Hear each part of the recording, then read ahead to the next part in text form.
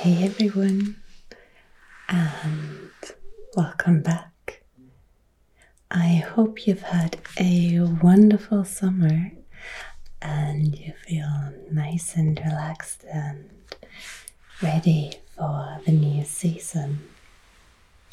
Personally, I have to say I am more than ready for autumn.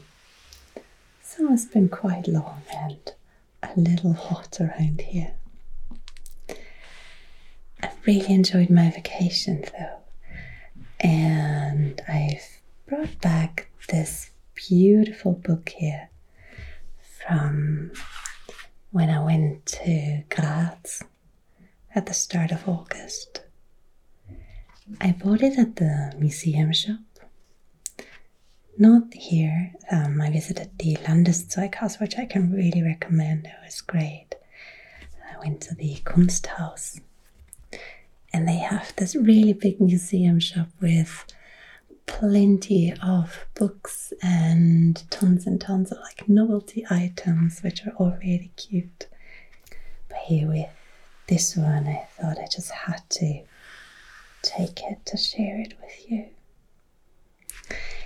It's a book on the Voynich Manuscript, which you might have heard of. It's quite a well-known mystery from the Middle Ages.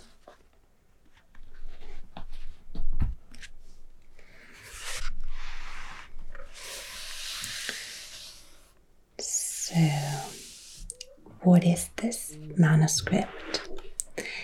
It's a codex, so like an old form of a book, handwritten on parchment, or vellum to be exact.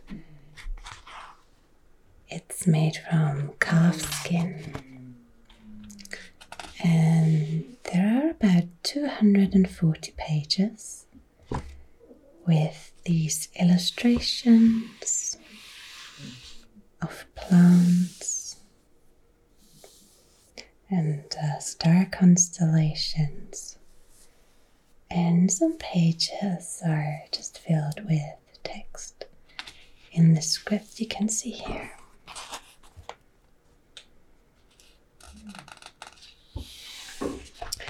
So I just quickly want to show you what the actual book looks like.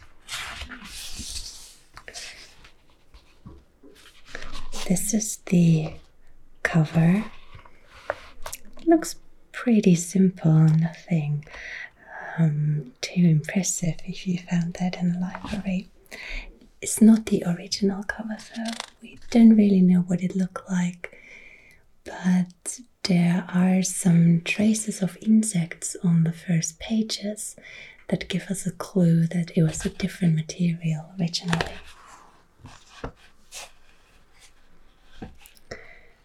And here you can see the book from the side, and you can see that some of the pages are folded, so you can open them once, sometimes twice or 3 times.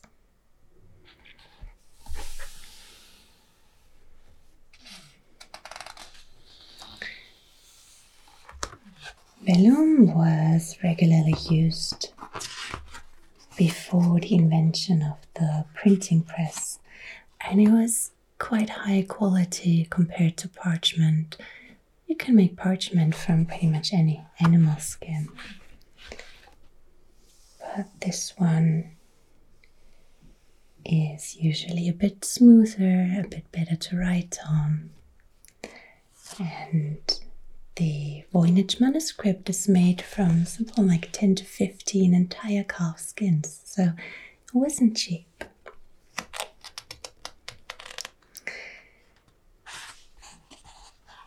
The interesting thing about this book is that we don't know when it was created or where, who the author is. And maybe even more mysteriously, if you look at this text, it looks like it there should be something that's understandable, that maybe it's just an old script that we don't know, but you should be able to decipher it if you know the language and get used to the script. But it's been a couple hundred years now, and no one has been able to crack this code. It is entirely a mystery. In fact, we don't even know if this is really a language, if it's actually a text that makes sense, or whether it's, just invented, just a nonsense that is made to look like an actual text.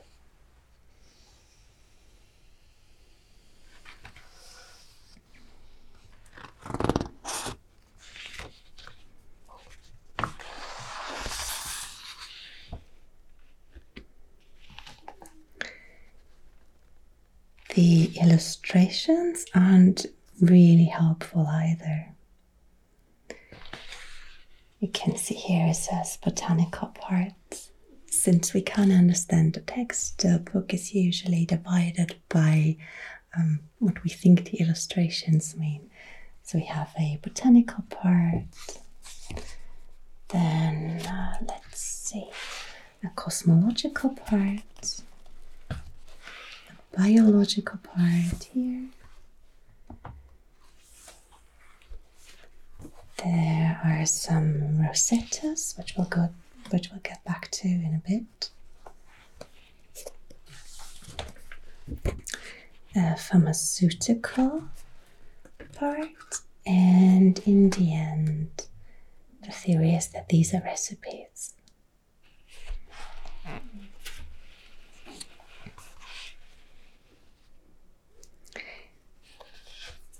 So if we look at the first couple pages here, we can see that there are plenty of different plants.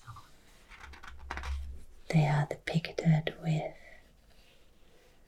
the flowers, the leaves, stems, and the root system. This one here only has leaves but no flowers. They are green with some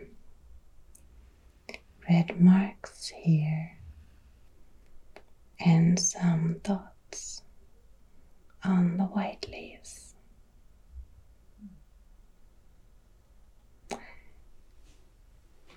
And if you look at the colors, the greens and reds are still really vibrant. So that stands out too.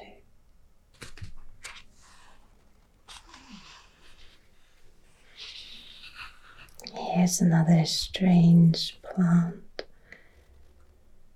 with this large dark blue bulb here. It could be almost like a sunflower, but I've never seen anything like this. Maybe like a poppy. Then we have leaves in this strange form.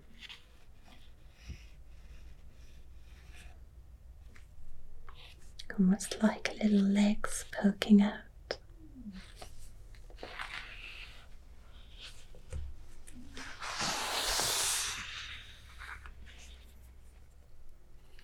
Plant that looks like it is curling in on itself, like a balloon skirt. And the roots form these bulbs here at the end.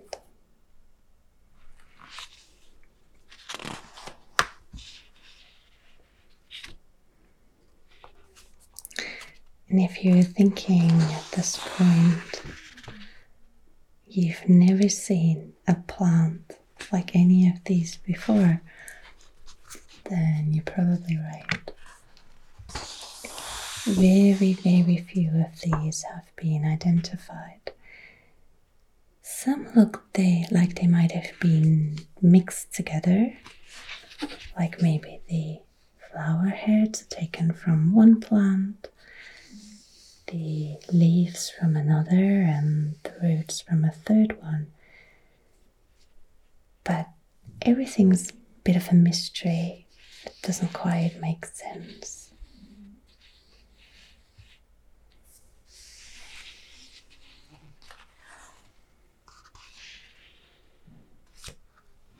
This one here is really strange too.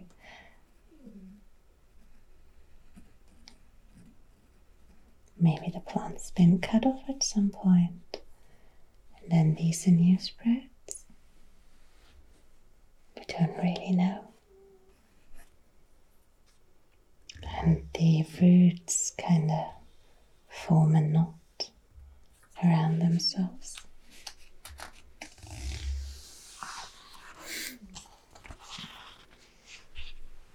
So, but you're probably wondering, how come we don't know anything about this book? Where's it from? Someone must have found it at some point. The name Voynich is taken from Wilfred Voynich, who bought it in 1912 in Italy at the Villa Mondragone. It was sold by the Jesuit order. They were short on funds, so they selected some of the manuscripts from their library with the intention to sell them back to the Vatican. But about 30 of those manuscripts landed in different hands, and Wilfred Voynich got some, among them this one here. Wilfred Voynich himself was, at this point he was an antiquarian. He dealt with old books, but before that he was a revolutionary, born in what is today Lithuania. He became a licensed pharmacist with a degree from the University in Moscow. But because of his revolutionary activities, he was imprisoned in Siberia. He fled, made it to London. He married his wife Ethel, an author, and eventually he moved to New York. He spent his life trying to decipher this strange manuscript, but without any success. And when he died, his wife Ethel inherited it.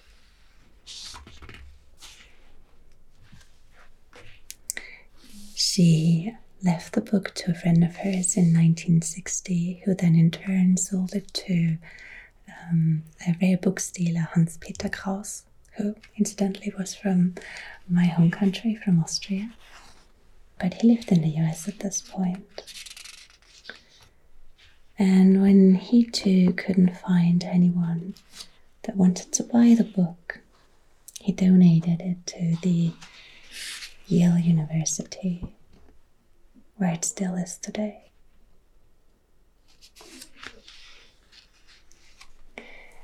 Attached to the manuscript was a letter when Voynich bought it. A letter that was addressed to Athanasius Kircher, a 17th century scholar. He was a Jesuit, and sometimes compared to Leonardo da Vinci because he had a really broad range of interests. He was very knowledgeable, and the owner at the time, Johannes Marcus Martiof Kronland, he hoped that maybe Athanasius Kircher would be the one who would be able to crack the code and decipher the text. So here's what he wrote. Reverend and distinguished Sir, Father in Christ, the book bequeathed to me by an intimate friend, are destined for you, my very dear Athanasius, as soon as it came into my possession, for I was convinced it could be read by no one except yourself. The former owner of this book asked your opinion by letter, copying and sending you a portion of the book from which he believed you would be able to read the remainder, but he at the time refused to send the book itself. To its deciphering he devoted unflagging toil, as is apparent from attempts of which I send you herewith, and he relinquished hope only with his life. But his toil was in vain, for such sphinxes as these obey no one but their master, Kirche. Accept now this token, such as it is, and long overdue though it may be, of my affection for you, and burst through its bars, if there are any, with your wonted success. Dr. Raphael, a tutor in the Bohemian language to Ferdinand III, then King of Bohemia, told me the said book belonged to the Emperor Rudolf, and that he presented to the bearer who brought him the book 600 ducats. He believed that the author was Roger Bacon, the Englishman. On this point I suspend judgment. It is your place to define for us what view we should take thereon. For those for whose favour and kindness I unreservedly commit myself and remain at the command of your reverence, Johannes Marcus Martiev Kronland, Prague, 19th of August, 1665, or maybe it was 1666, that part is hard to decipher. So, what do we learn from this? The book was owned by someone beforehand, and there was Georg Baresch, who was an alchemist in Prague. He actually wrote to Athanasius Kirche. Kirche was teaching at the Collegio Romano, the Jesuit college in Italy. And Athanasius wanted to buy the book, but as we learn here, Georg Baresch refused. He wanted to keep it, he just sent a bit. And the reason he believed that Athanasius Kirche would be able to translate it is because Kirche claimed to have deciphered the Egyptian language from hieroglyphs. That was not actually the case. We now know that his translations weren't correct, but he made a connection between the Coptic language and the Old Egyptian language, which really helped with later attempts at translations. This Johannes Marcus Marzi, or as sometimes it's written Marek Marzi, was a rector at the University of Prague, so also a very educated man. We read here that it was sold to Emperor Rudolf. There would be Rudolf II, the Habsburg emperor who didn't reign from Vienna, but rather from Prague. I've talked a little bit about that before. And he was very interested in science, in alchemy, probably also a little bit in the occult, and put together a Wunderkammer, so like a cabinet of curiosities. You can think of that as an ancestor of our modern museums. A lot of collections started as a form of Wunderkammer, where just a lot of things came together. Scientific instruments, manuscripts, art, precious stones, pretty much anything. So it makes sense to think that Rudolf would have been interested in a book like this. And there is a note in his records that says that he bought some rare or remarkable books for 600 florins from someone called Karl Wiedemann in 1599. Whether it was this manuscript, however, is uncertain. It might be so. Karl Wiedemann was a collector of manuscripts himself, and he was the secretary of Edward Kelly, who was an alchemist at the court of Rudolf. So you can see that it kind of all comes together at the court of Rudolf II. And here he says he believed that the author was Roger Bacon, the Englishman. On this point, I suspend judgment. We kind of get an idea that Johannes doesn't really believe that himself, or he's a bit unsure. In fact, this was disproven quite certainly. So Roger Bacon was probably not behind the manuscript. It was also thought that maybe Edward Kelly created it, or maybe John Dee, but that's all rather unlikely. We don't know though who owned it beforehand, so we're not entirely sure that it was in Prague, so it's likely, but we don't know how it got there and where it came from.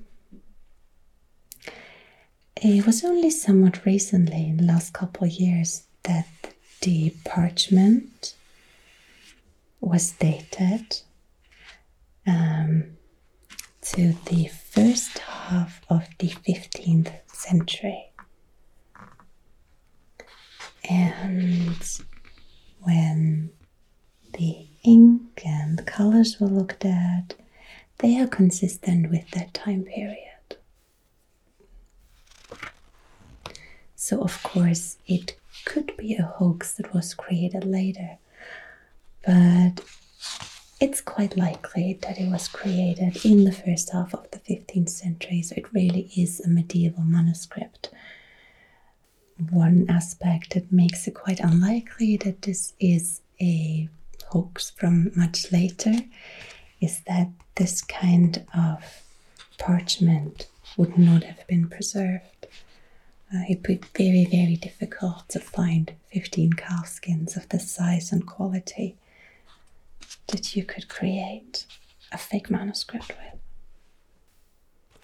So there's an idea. It's from the late Middle Ages.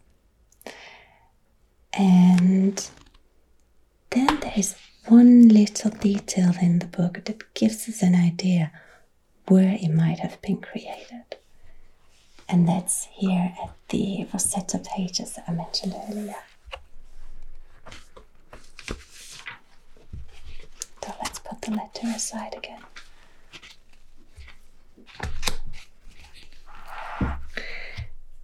This is a bit strange as well. These are pages that can be folded. You can see the lines here in the parchment, as well as over here. The assumption is that these are a map of sorts, with the connections in between the rosettas, but I'm not quite sure what kind of map that might be. Whether these would be maybe rivers or oceans, maybe with a land in the middle, I'm not sure. However, here is one small building. I'll just turn this over so you can see it.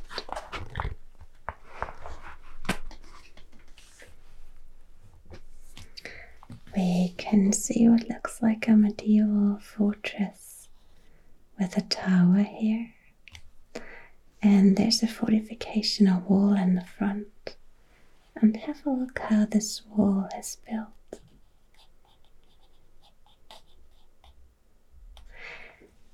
In the early 15th century, there was only one place in Europe where these types of walls existed, and that was in northern Italy.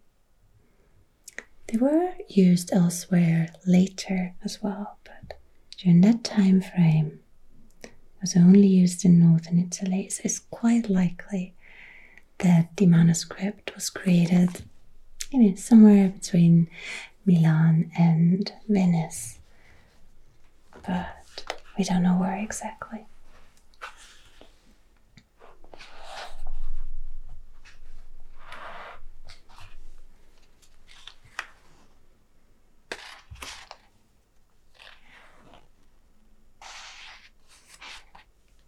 So that's the history we know. It's probably from northern Italy, from the late medieval period. It probably came to Prague when Rudolf II ruled there, and eventually was given to Athanasiuskirche, who brought it to the Collegio Romano, where it remained for about 200 years, until it was moved to a different library and eventually sold by the Jesuits, and Wilfrid Voynich picked it up.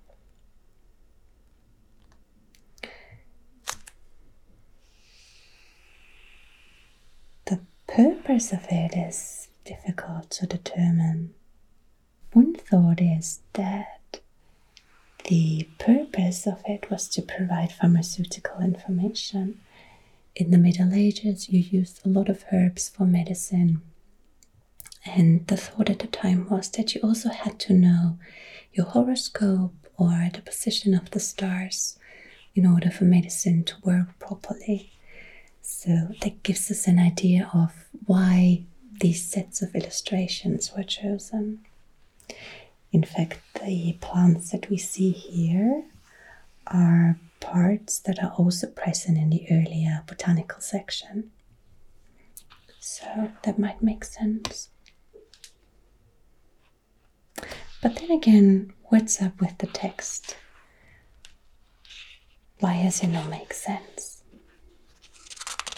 There are different theories when it comes to the text. One, of course, is that it's written in some kind of cipher, but no one's been able to decode it. Statistically, it is likely that it's a natural language and not just a mix of words.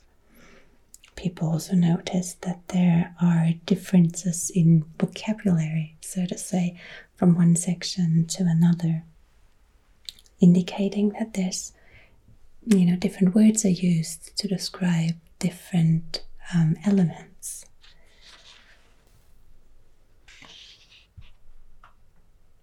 It might be written in a constructed language.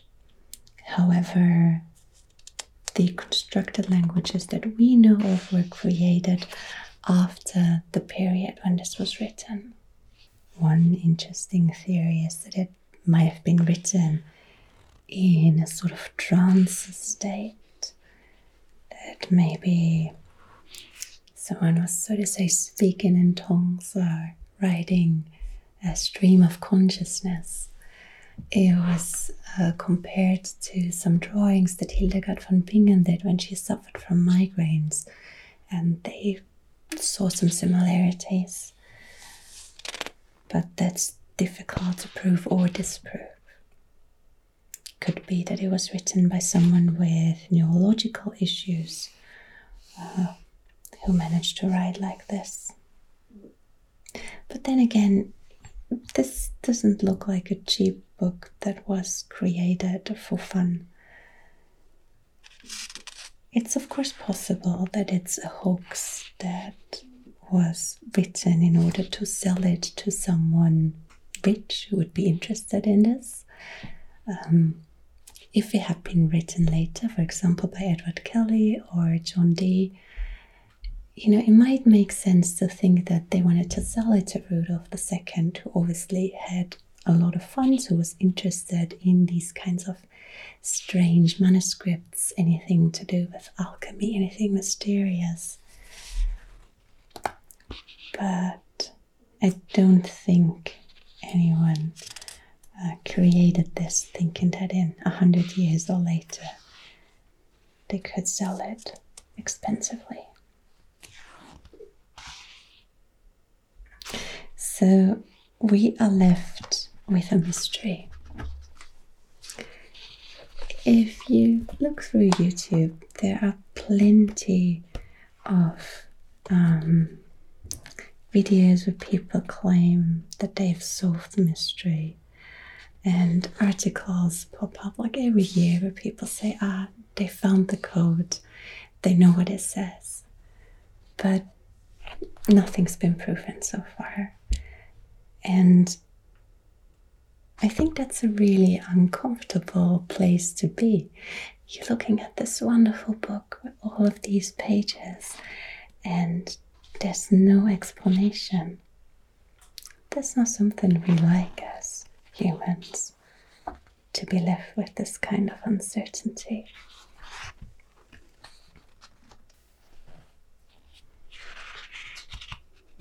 There is one way of looking at it, though, that I really like.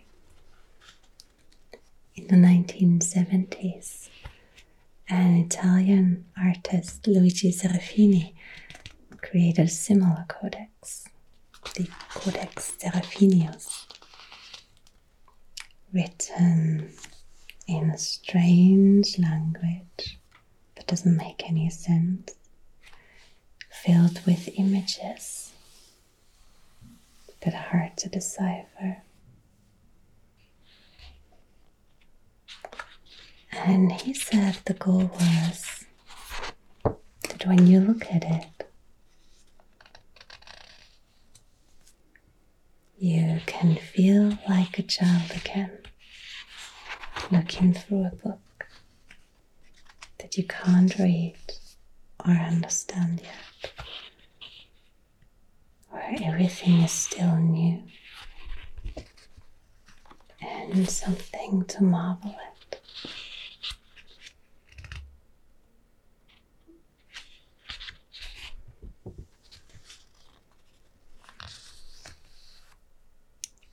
And maybe that's a way to appreciate the uncertainty that we see in this book. To just accept it as it is. To look at the strangeness of it. And know that it's just not for us. Whoever made this obviously put a lot of thought into it, but we are not the ones who share this knowledge. And that's alright.